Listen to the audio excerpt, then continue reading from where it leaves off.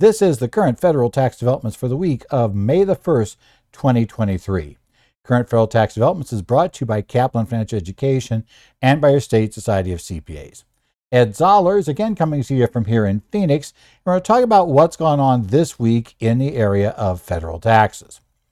This week, we'll start with a discussion of yet another charitable remainder annuity trust case, but in this case, we're not talking about a drafting quirk or problem that undid a CRAT. We're talking about, in this case, a marketed CRAT, basically tax shelter that turned out to not really work. And we'll talk a little bit about this because it's not the first time we've talked about this structure. We talked about it back in 2020.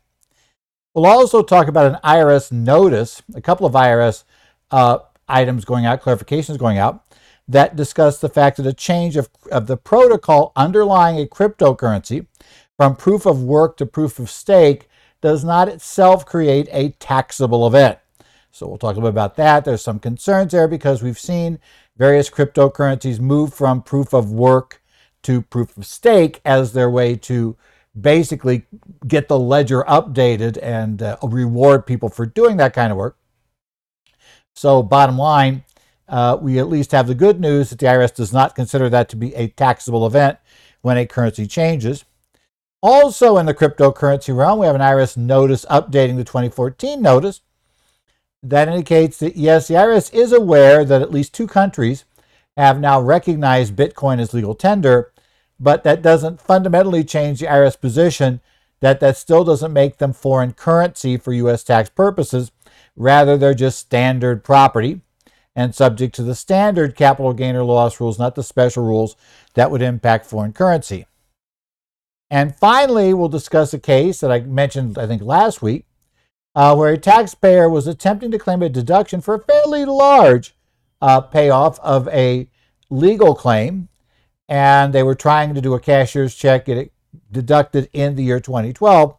We'll discover that, unfortunately for the taxpayer, due to the facts of the case, how things rolled out, even though it was pretty clear that was going to settle the case, they still couldn't get a deduction in 2012 because of the situation underlying it.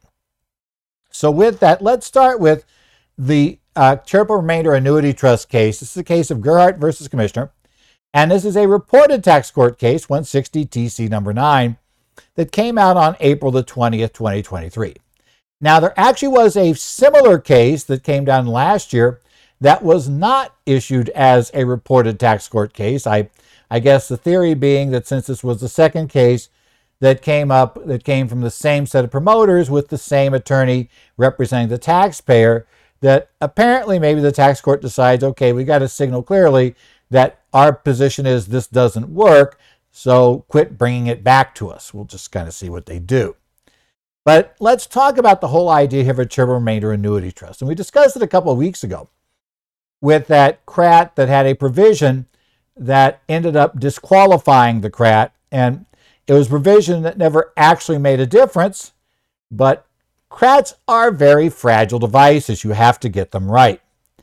Generally, you set up a charitable remainder annuity trust. It is one of the few times where you can give a charity a partial interest in an asset and still be able to claim a deduction. In this case, it's a future interest in an asset. You basically make a contribution of assets to a concept of a charitable remainder annuity trust. Now, in theory, it could be cash, but that's not normally what we contribute. Generally, you're contributing things that would create taxable income if the taxpayer, actually had to sell the asset, convert to cash. So we contribute things that have built-in gains. Now, the trust itself is considered an exempt organization.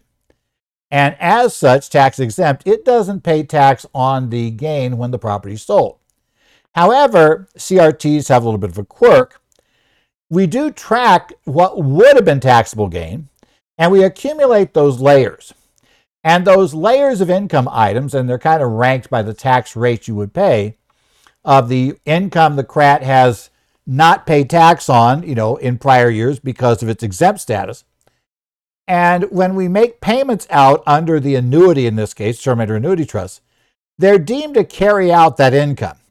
And generally going to carry out first the highest rate income that hasn't been carried out yet, and then follow that with other income items. And only if you exhaust the entire income the CRAT had previously recognized would you get a tax-free portion of your annuity distribution, which would be considered a return of your principal. So that's structurally how this works. And if you've ever worked with children remainder trusts, whether they're annuity trust or unit trust, you're probably very familiar with that concept as to how it works. And the flip side of that is, and this could be a deduction for either estate tax purposes or it could be a deduction for income tax purposes, but you compute using IRS provided tables and rates. You compute the present value of that future interest that will go to the charity, and you claim a current deduction. In this case that we're going to talk about, the issue was, in this case, a income tax deduction. We talked about a case, the last one we talked about was a estate tax deduction. But it's basically the same either way. Whichever way you look at it, it's a question of the deduction, and the amount would also be the same. But as we noted when we talked about this a couple weeks ago, it was subject to very strict requirements. A couple of weeks ago, they obviously accidentally ran afoul of the requirements. Because there was provision in the CRT, you may remember, in the CRAT, that allowed a payout to be the actual income of the CRAT if it was higher than the minimum distribution required. And the catch was it was wildly unlikely the CRAT would ever have that level of income that would have been more than $50,000 that the annuity was. But that blew up the CRAT. Well, this time we're not going to talk about blowing it up by accident using, a structure that wasn't involved. In this case, the taxpayers had been told about a marketed program that claimed to eliminate their entire tax on gain. And these guys had very low basis, high value property that they were about to sell. And so they were sitting on about a $1.5 million gain. Well, they ran into or referred to individuals that were pushing this charitable remainder annuity trust concept. So they transferred real estate to a purported charitable remainder annuity trust. And again, with the CRAT, that real estate would go in. That wouldn't trigger a tax on transferring to the CRAT, even though we've exchanged the real estate for this annuity interest. However, what it would do is, and when the CRAT sells the property, they generate $1.5 million of gain. Again, not taxable in a CRAT because we don't pay tax at that level. Rather, in a CRAT, we're going to get that distribution of income coming down the line. But these guys said, no. We got all this solved. That's not a problem. We're going to be able to work around this issue. So as the court told us in this case, this particular CRAT had an interesting bit in it. It had two different clauses for payouts. One of which said, and again, this goes back to you'd get the greater of, and if you remember 2 weeks ago, that right away would send bells off because you remember that was our problem then. You can only get the annuity interest. But let's ignore that for a second. You got the greater of 10% of the initial fair market value of the property, and that value was somewhere around $1,650,000 as I recall the case. So let's say $165,000, or the payments received from one or more single premium immediate annuities purchased by the trustee. Now, the goal here was to buy the second, because they were going to have a theory where buying the second one, was going to essentially solve all these problems. Well, part of their theory would seem to have worked if you didn't do that. They had a couple of theories about why it wasn't taxable. Now, I think talking with people who have regularly worked with CRATs and CRUTs, and I've worked with them, it's like all of us are like, you're totally misunderstanding how these work. But they're marketing it. It sounded good. They wrote a memo that if you understood CRATs, if you actually read the law, and were comfortable with the law, you immediately said, this is clearly not going to work. But again, it sounded good. It was, it's kind of like, asking Chat GPT to write you a justification for this.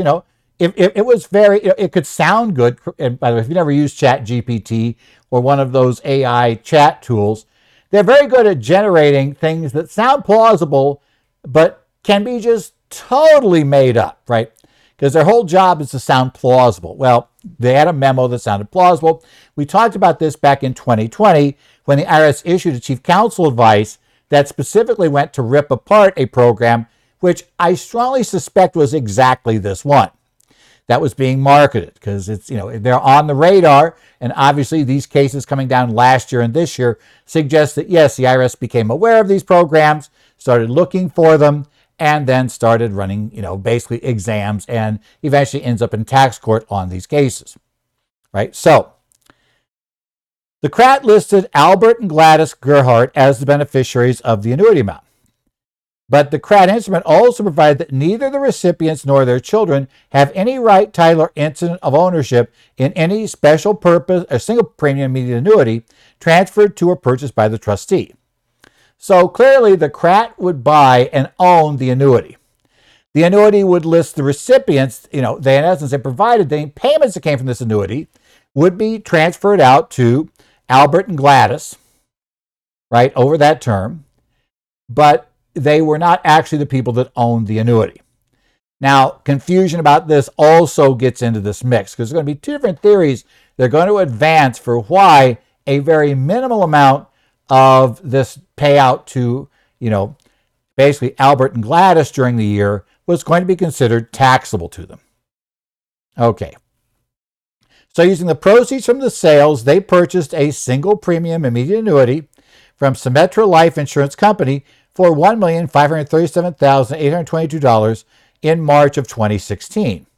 The contract identified Albert and Gladys CRAT as the owner of the SPIA, but listed Albert as the annuitant and Gladys as the joint annuitant. And under this contract, Symetra was required to pay an annuity of $311,708 to Albert and Gladys beginning on April 6, 2016, each April 6 thereafter, until 5 total payments were made.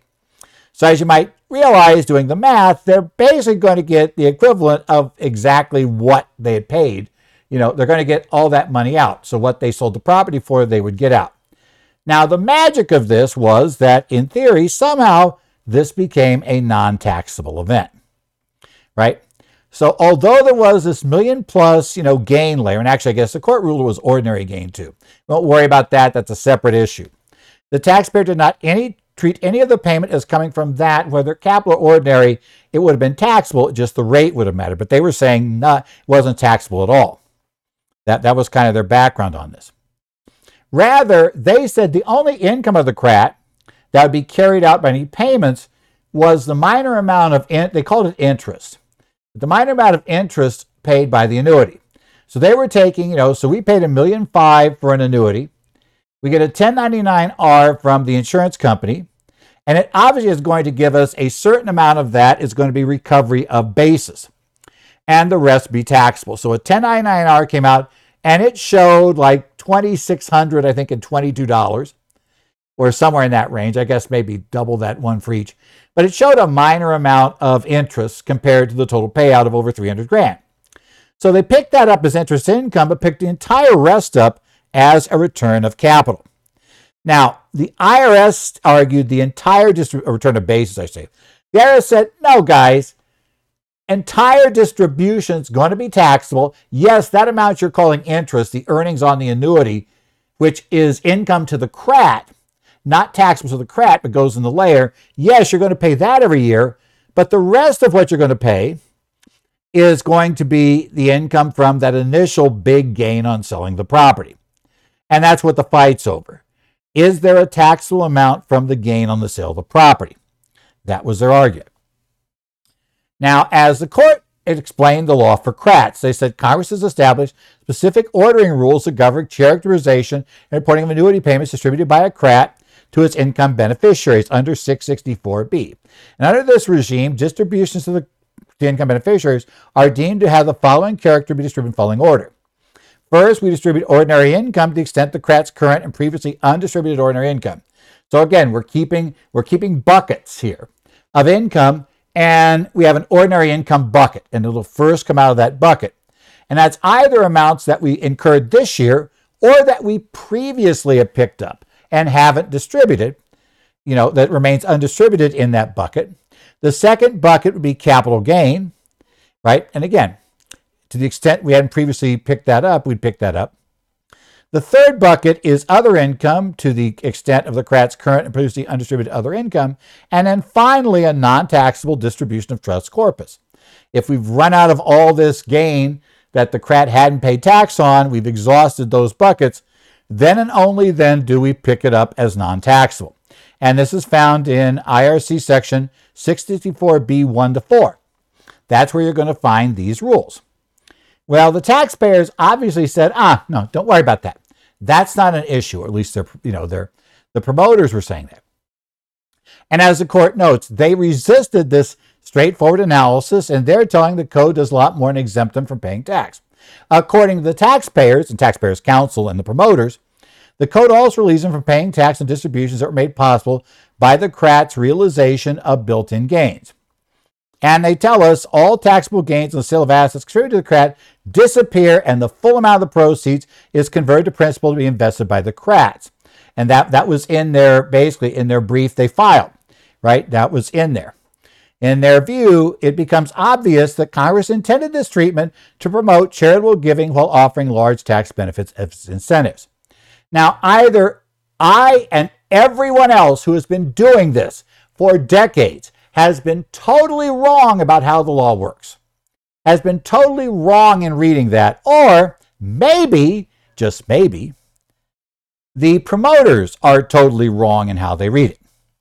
Well, the court's response to this was the Gain Disappearing Act that the Garretts attribute to the CRAT is worthy of a Penn and Teller magic show. But it finds no support in the code, regulations, or case law. Probably not a good sign for you when they compare your analysis to a Penn and Teller magic show. That probably indicates the judge is being more than slightly sarcastic, and that's usually not a good sign for the result in the case as we move forward. And in this case, it clearly wasn't a good sign. So what was their argument? Well, there really are two justifications they offered up separately for why it's not taxable. The first was that, the basis of assets donated to a CRAT are equal to their fair market value. And they have that's in their brief. They're kind of arguing that the basis of the asset to the CRAT is $1.5 million, right? They're saying the donor's base is a moot point. The trustee of the CRAT has no way to know the cost basis, nor it is required to obtain such information. The tax court is very blunt here, saying straight out, Section 1015 of the code flatly contradicts their position. 1015 is the section of the code that governs the basis of an asset when a taxpayer acquires property via gift from another taxpayer. And if you remember, we have carryover basis in that case, subject to some adjustments for gift tax, subject to some quirky rules if there's a built-in loss, but basically it's a carryover basis, right? And a real problem we have here is their claim that Section 1015 does not govern transfers to CRAT because it does not mention them is meritless. This is a mistake I see made many times. How many times have client asked you, show me where in the code it says X is taxable? Show me in the code where it says that the basis of an asset transferred to the CRAT, that's what they're arguing here, is equal to the basis in the hands of the donor. And you're not going to find something worded that way exactly. What you are going to find, because this is how tax laws are written, is 1015 that says in general, the general rule is that when you transfer assets via gift, and this is clearly a gift, a transfer to a charity is a gift, right? It is still a gift, right? A gratuitous transfer. At least, so for the portion of it the charity gets, you're going to qualify for that. The CRAT qualifies for this. That's a gift. And now the issue does not become, but 1015 never says specifically that, giving property to a CRAT triggers this. Well, 1015 never says specifically giving this property to your great-granddaughter, your great-granddaughter Marie, who was born 2 weeks ago. It never mentioned Marie, and it doesn't say that. The law won't. It has a general rule. You need to look for an exception, and the court makes it very clear. Nothing in the text of the provision excludes CRATs from its scope. They don't need, the burden here is not for the government to show that there's something written in the 1015 that says this applies to CRATs. They won't list every single situation. Your goal is you have 1015 says it applies.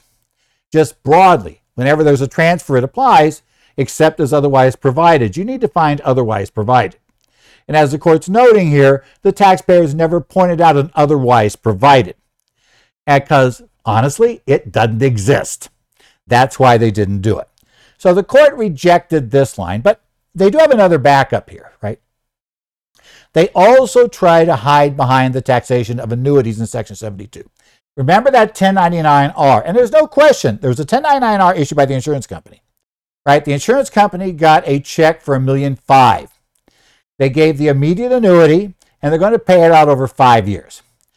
So the overwhelming majority of the money coming out over that 5 years is going to be the return of basis, with a minor amount of earnings coming out on top of it from the annuity. Well, now they're saying, see, it's an annuity. It's coming out from there. It is, it's the annuity from the essentially the Symetra Life Insurance Company, and there's a tax amount on the 1099. What's the problem? That's an annuity. This is a charitable remainder annuity trust. That's a tax amount. The court said, you guys have this all fouled up, right? Any amounts paid by Symetra directly by the CRATs constitute an amount distributed by the CRAT for purposes of 664B. So we're not worried about what the taxable amount from what the amount taxable to the trust, right, who owned the policy, who is going to be the one who is going to be deemed to pick up the income. That's not relevant. That 1099 is an irrelevant document because they just turned around and obviously we directly paid it. But they're saying for practical purposes, it's paying a liability of the CRAT, and that liability of the CRAT was to pay this out, and that would carry out the income under the standard CRAT rules.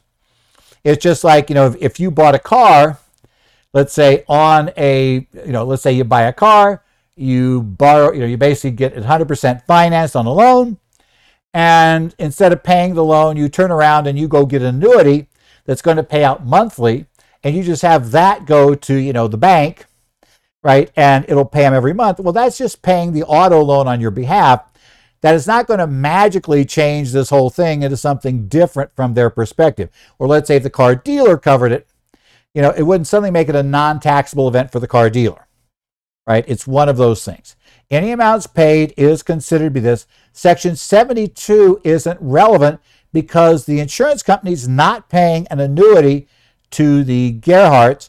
It is rather that annuity is paying for a stream of income governed by a totally different code section from the CRAT. You can't just put annuity here and magically have it get fixed under these rules, and that's what they're trying to claim, right? The IRS had written a memo. I already told you about this type of transaction we discussed back in 2020. The marketing materials thoroughly confuse the issue. If you go back to that one we recorded in 2020, and you just look on, you can scan our website, looking site:/currentfederaltaxdevelopments.com, and just look for CRAT, CRAT annuity, right? An IRS memo, and you should find the write-up of this shelter. And you'll find out that, yes, it would seem to be a nice, long, very much, what I say, a Chat GPT style memo, where Chat GPT has no clue about the topic that you asked it about. So it's just filling in from nowhere. And that's pretty much how it writes.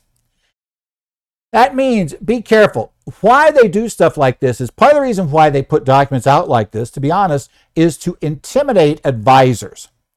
What they're trying to do is get you, if you're not used to working with CRATs. As I said, any of us that ever work with charitable remainder annuity trusts or charitable remainder unit trusts would read that and go, that's a bunch of garbage. It doesn't work that way, guys. That's not how this happens. So we're not going to talk about that, right? That simply is how it works. It works differently. They want to intimidate somebody, let's say, who hasn't had any work with CRATs or CRUTs, and your client comes in and says, well, I just went to this guy, and they recommended, my financial advisor, whoever recommended I talk to them, and they're saying, and here's this big, long, opinion piece that says why this works, and why haven't you ever told me about this, etc., and intimidate you to follow it. Be careful. When that blows up, don't be surprised if you, as the tax advisor who didn't wave them off of this because you were intimidated and you thought, well, they're relying on this. No, suddenly they're going to be relying on you. And that's going to be the side. Be very careful in this area. It's a sad one, but it is the way it worked. Okay, let's talk about IRS Chief Counsel Advice 2023-16008 that came out on April the 21st. Now, this deals with the question of, does a change from proof of work to proof of stake of a cryptocurrency create a taxable event for those holding the currency at the date the change takes place? And this question was arisen. Now, we've seen moves out of proof of work, not proof of stake, for various reasons. Basically, proof of work, it's become more and more difficult to make the mining costs work. They become more expensive. You're not aware. The way Bitcoin originally worked and the way most cryptos originally worked was this concept called proof of work. We need to have people who verify the blockchain. It works by consensus. Now, people are not just going to verify the blockchain out of disinterested, just generosity. You're not going to be able to develop a very robust or very useful blockchain system by doing that. So rather, what we end up doing is go for this idea called a proof of work, where in essence you solve a problem. And the first one to solve that problem, and you solve a problem which allows you to put things back on the blockchain, and it gets a little more complicated, and there are various ways that we have people confirm, and we get the consensus. But as long as the consensus backs you up, and you are the one to solve this problem as we go to add each item, each block to the blockchain, you would be awarded so much cryptocurrency. Now, the problem is the way it was designed, those problems got progressively harder as we had more and more, cryptocurrency in circulation. The idea being not to end up with a runaway inflationary structure where we would have too much Bitcoin going into the system. But the problem was we now have so much out there that's become extremely hard to solve these problems. They've been extremely hard problems. And again, need to be the first. And so this become bigger and bigger mining rigs that have more and more power and frankly only make economic sense to run if you're in some place with extremely inexpensive electrical power, right? It would be very dumb to have a big mining rig here in Phoenix because they generate tons of heat. And in the summer, and also electricity is not super cheap. So you have two problems. First thing is you're paying for the electricity. And number two, you're generating so much heat and you have to keep the machines cool enough so they don't overheat that it's going to be just impossible to make it work.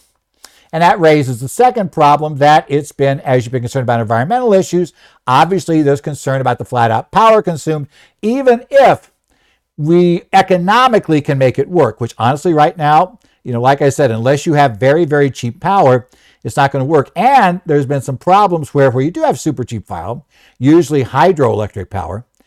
If the crypto miners show up, they just absorb all the output. So there's been a push to proof of stake. Proof of stake is where you put cryptocurrency up. And you're risking that cryptocurrency if we discover that you are essentially, approving things that shouldn't be approved. If that's true, then sorry, you're going to lose your stake. But if you're in the stake and you've approved things and, you're part of the consensus, essentially, a certain particular random chunk, as I understand it, of the group with proof of stake will be awarded the cryptocurrency that previously was awarded on mining. And the concept there being, since it's random and it pretty much forces it all through the whole area, you're going to basically get it based on what you put in. So that's the idea of proof of stake, which is considered more sustainable, which is considered to get rid of the waste of time that is mining, to get rid of the fact that they were in fact having trouble buying graphics cards because graphics cards used on computers were some of the best things for solving those problems. So yeah, it was causing issues. But the question then becomes, if I have, let's say, cryptocurrency A, and it was proof of work, but then we change the underlying protocol, because remember, cryptocurrency is really just this kind of agreement among the group, and this protocol defines what it is. We're going to fundamentally change the protocol. Is that, for instance, an exchange of one asset for another? Of cryptocurrency A, that was a proof of work cryptocurrency, for new cryptocurrency A that is a proof of stake cryptocurrency. Is that a taxable event? So the facts here is we have a K as a blockchain that uses distributed ledger technology to record transactions involving cryptocurrency according to their underlying protocol, right? We have that structured there. The blockchain protocol is a set of rules that includes a consensus mechanism for adding new blocks of transactions to K, including those involving units of C, which is going to be our cryptocurrency. Participants in that successfully add new blocks of transactions to K receive a block reward in accordance with the underlying protocol, right? We're paying you to participate there in this so we can get these things added. At a certain date, we have a taxpayer purchases 10 units of C and stores the private keys in an unhosted wallet. So it's not an exchange, not doing anything else. We just got in our private wallet, right? Which is sitting there with us. So we've got it. At a later date, K changes the consensus mechanism used to select who may validate transactions and add blocks of transactions to the blockchain from a proof of work to a proof of stake, the protocol upgrade. Right? There is where our change takes place.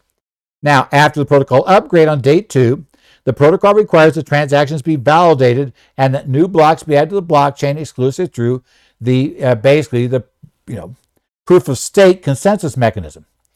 Now, this upgrade does not affect or change any transactions of blocks prior to date D. Everything that was approved on the blockchain using proof of work stays unchanged. New blocks will be added pursuant to the change protocol. The units of the cryptocurrency remained unchanged following the upgrade, and the taxpayer continues to hold the same 10 units of C in that same wallet, right, offline, that they had before. They do not receive any cash, services, or property, including additional units of C, as a result of protocol upgrade. Our question is this a taxable event? Now, there are two possible theories about why it could be taxable. It could be an exchange of one type of asset for another. The proof of work C for the proof of stake C, right? So we exchange. They're different. They're different because the protocol is different. There is a concern the IRS might look at that. Or it could just be some other form of income. Section 61, a very broad definition of what's income. Is there some other type of income this could be? So there was a concern the IRS might do that. So we have this memorandum issued, Chief Counsel advice, to address the matter. And generally you're going to like the answer. I'll phrase it that way, but let's go here. Now, as they say, the protocol upgrade affects consensus mechanisms by which future transactions are validated and added to the block. Doesn't alter anything in the past, doesn't alter previous blocks, doesn't alter your 10 units of C. You still have that. Existing units remained unchanged, and there's no exchange. So we hold the same units. After the upgrade, the protocol upgrade does not result in a realization event from which you'd have a gain or loss on your existing 10 units of C. You still hold the same thing they're going to rule after the upgrade. It's not considered a new cryptocurrency that magically appeared. It's still the old cryptocurrency, just our proof. We've gone from proof of work to proof of stake, right?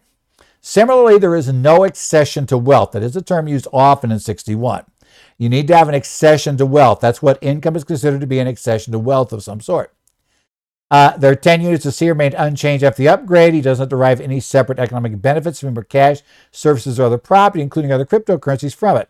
In the absence of an accession to wealth to the taxpayer, the protocol upgrade does not result in an income exclusion event within the meaning of Section 61A. So basically, guys, not a taxable event. We have another cryptocurrency ruling to talk about this week. Notice 2023-34, issued on April the 24th, and this modifies Notice 2014-21. You might think, well, we know there were a lot of unanswered questions from back then about how crypto works tax-wise, so is this going to answer all those things you've been wanting forever? Not really. It's going to make a very minor change to the Notice 2014-21, and actually it's not going to change the result. It's going to change a couple of sentences in the justification and description, and really just in the background. It's not going to change the result. The IRS decided to revise Notice 2014-21 that treated Bitcoin as property rather than foreign currency. And it had a background discussion and why Bitcoin was not considered to be a foreign currency. And one of the things they discussed in there when they did that was said, well, it's not legal tender. But since that notice was issued back in 2014, at least two countries, El Salvador and the Central African Republic, have now recognized it as legal tender in their country. You can use it, it is legal tender. And that's gone really well in El Salvador, but, hey, it still is legal tender. So the question becomes, well, since your Notice 2014-21 was saying it's not legal tender, right, therefore it's not foreign currency, does this change it? And now do we have foreign currency, and is that what governs the tax treatment of this and not the property rules that we've seen before? Well, so the question is it going to change the position? Quick answer, it's going to be no. But let's talk about what they said. Right? They did say the sentence in the background section of 2014-21 saying that virtual currency does not have legal tender status in any jurisdiction is no longer accurate as to Bitcoin. Because of that, they have taken that sentence out of there. So it doesn't say it's not legal tender. Right? So it's there, it can be done. But they do point out, and then they rephrase one thing. They feel that you might have misinterpreted overstating similarity between convertible virtual currency and real currency because use of convertible virtual currency, including Bitcoin, to perform real currency functions is limited. They're going to now put that into the note, and that's going to be their basis now. It's not that it's not recognized as legal tender anywhere. Obviously, it is in at least 2 countries, and maybe some others will add. But now we're going to have a different background. But at the end of the day, it says in certain contracts, virtual currency may serve one or more functions of real currency.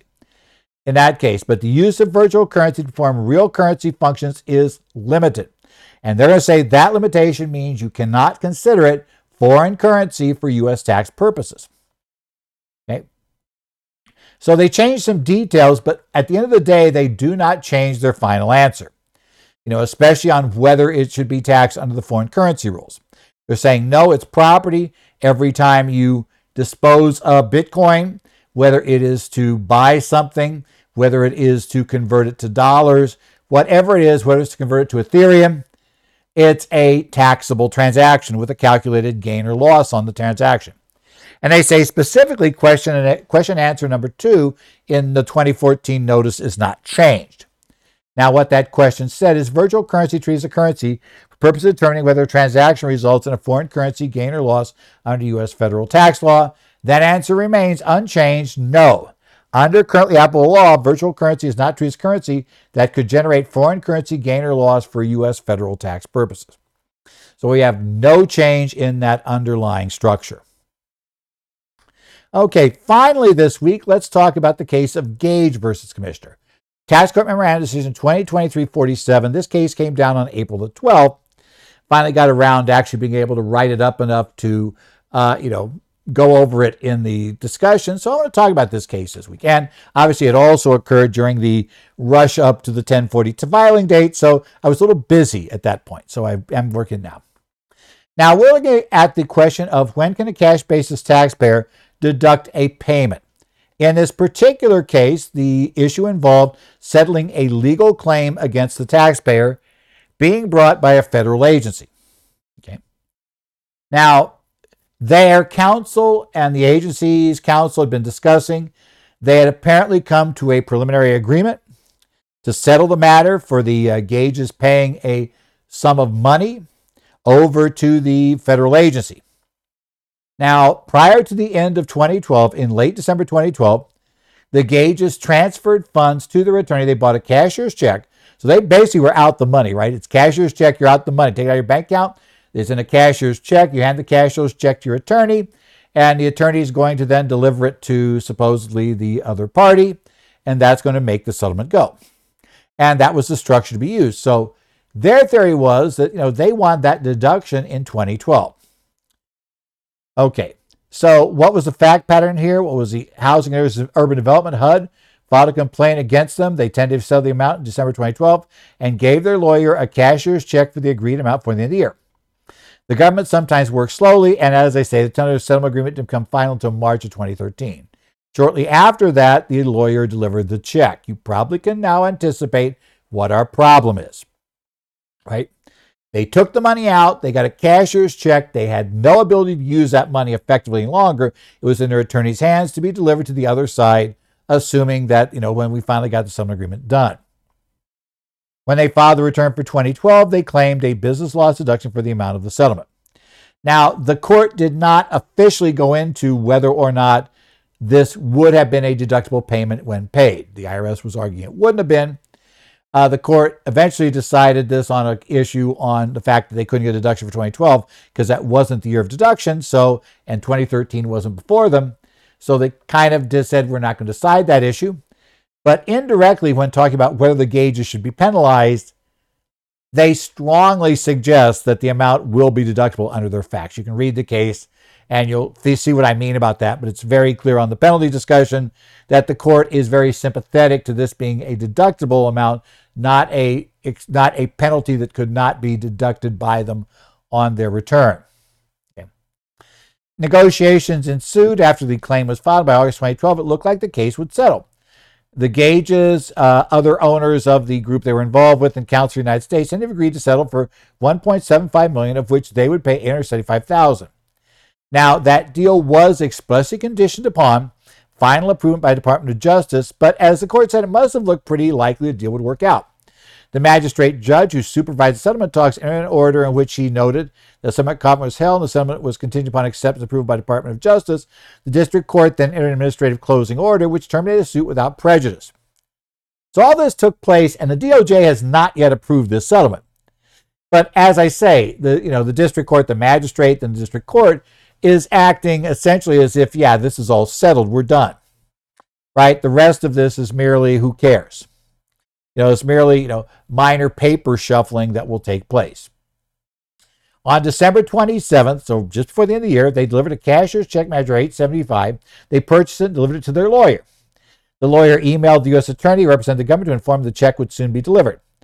The Assistant Attorney General, however, explained the United States does not have the authority to receive the cashier's check before the settlement was approved by HUD. So now the attorney has this check, cashier's check. He goes ahead and he continues to hold it. Okay. So it's not been given back to the Gages. It's not back in their bank account. He's holding it now. Right? They reviewed the settlement agreement and finally signed it in March of 2013. And the attorney finally delivered the cashier's check dated December 27th to the United States on March 18th, 2023. Or 2013, I should say. So now the question becomes, what is the year for deduction, assuming the payment was deductible? Okay. So, can they deduct it in 2012, or must they wait till 2013? That was the key question before us on these facts. Okay. Now, the court describes the basic rules here. They are cash basis taxpayers. They can take deductions only when they're actually paid, not when they're really incurred. Okay. And for payments by checks, the tax law treats a payment by check as made when the check is delivered. If it's dated in 1 year but cash in a later year, deduction will not be allowed absent proof of delivery in the year of the deduction. That's under the case of Reynolds v. Commissioner, is what they're saying here. So you can't just write a check, stick it in your desk drawer, and then sometime in mid-January hand it to the other party. That's not a deductible payment on the cash basis. But if you do write the check, deliver it to the other party before the end of December, and you can prove it was delivered before the end of December, then you're allowed to treat that as paid in the prior year. And generally, if you can establish under the mailbox rules, we'll assume delivery occurs. So generally, we're looking at that same type of proof. I sent it out prior to the end of the year. The fact that they might not have cashed it for 2 weeks because, hey, guess what? Recipients of money who are cash basis have an interesting tendency of just not opening mail, toward the end of a year. So it's, deductions, deposits slow down that year. I'm sure they'll argue that to a large extent it's because, their staff was gone, etc. They weren't there, whatever. Still doesn't really work. If you had the check, it's still income, regardless of whether you deposit or not. But that's how things go. Okay, so the question becomes, did they have delivery in this case? Well, seems like kind of obvious. They did not themselves deliver it to the government by the end of 2012. They gave it to the attorney to deliver it to the government when the settlement was finally approved. Now, as the court said, there's even a question here as to whether, owed anything out of the settlement at all before it was approved. So even if the government had taken the check, but say, we'll take it and we'll hold it, but subject to us approving it, the court indicates there may be a real question there about whether there was even an accrued liability at that point that existed, any sort of liability. And again, if there's no liability and you're just prepaying things you might owe in the future, that's also generally not going to be deductible. That'd be a different issue. Everybody agrees it was finally delivered in cash in March of 2013. That's no discussion. So the record's very clear. The actual delivery from the attorney was made in 2013, not 2012. Now, the court says that should settle it, right? Actual delivery is the problem here, as we noted. That didn't take place. Now, they however argue under Oklahoma law, a payment is made when there is a tender of payment. And they say when they purchase a cashier's check delivered to the attorney who offered to deliver it to the U.S. attorney, that was considered a tender of payment. And as such, it would be considered to be paid under, they said, Oklahoma state law. Now, they argue under Oklahoma law, this uncontested sequence of events is a tender of payment, and therefore that tender of payment should control the federal result. Fortunately, the court didn't go along with them there.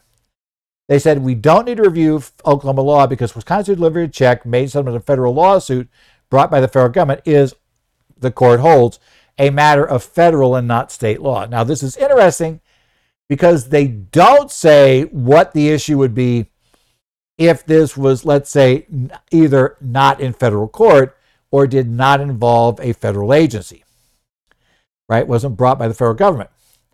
That's an interesting discussion that they just figure they need to decide or talk about. And also, it would obviously, if you're going to have a shot, you're going to have to be able to show the state law would consider it the same. The tender of payment is enough to consider it paid. Again, the court didn't look at that. They said federal law governs this, and federal law very clearly says that until the U.S. government had agreed, they said, look, it's both a general federal rule that wouldn't count until the other party takes the check, and secondly, they said it was a contractual issue. A settlement agreement is a contract, and this contract provided that the settlement didn't count, and this payment would not constitute a settlement payment until the Department of Justice approved it. And they said, well, that's contingent, right? And so until they approve it, you're not liable, and basically it couldn't be paid before that. Now, as I said, for penalties, the court said, we don't think they should be penalized for having claimed this big deduction. Pretty big deduction. Even though they're going to have to pay the tax and the interest, they don't need to pay the penalties. And this was where the court decided under the fact pattern, which you can read, they decide, yeah, we think this would be a deductible, we strongly suspect this would be a deductible payment. Even if it, and we don't think it's a penalty, so we think that it would still be okay. So we're fine with that. That's not our problem. This has been the current federal tax developments for the week of May the 1st, 2023. Hey, we're in May. Don't forget, the not-for-profit stuff all comes due on May 15th, so keep that in mind for all your fun extensions. And get that part together. We'll also, so that's coming up. We always love not-for-profits. That's one last month. So if you do a lot of 990s, I'm sure you're thrilled about that. So you remember that extension's coming up. One more extension run for those in the 990 realm. I will be, checking in online as I normally do. So you can find me online at the Connect sites for Arizona, New Jersey, Minnesota, Illinois, Washington. And you also can find me looking at Idaho's groups. You can also email me if you have questions, edzollers@currentfederaltaxdevelopments.com. Otherwise, we look forward to talking to you next week, see what comes up as we enter the month of May, and find out what's going on in federal taxes and what we might find out going forward. So I'll see you next week for here on Current Federal Tax Developments.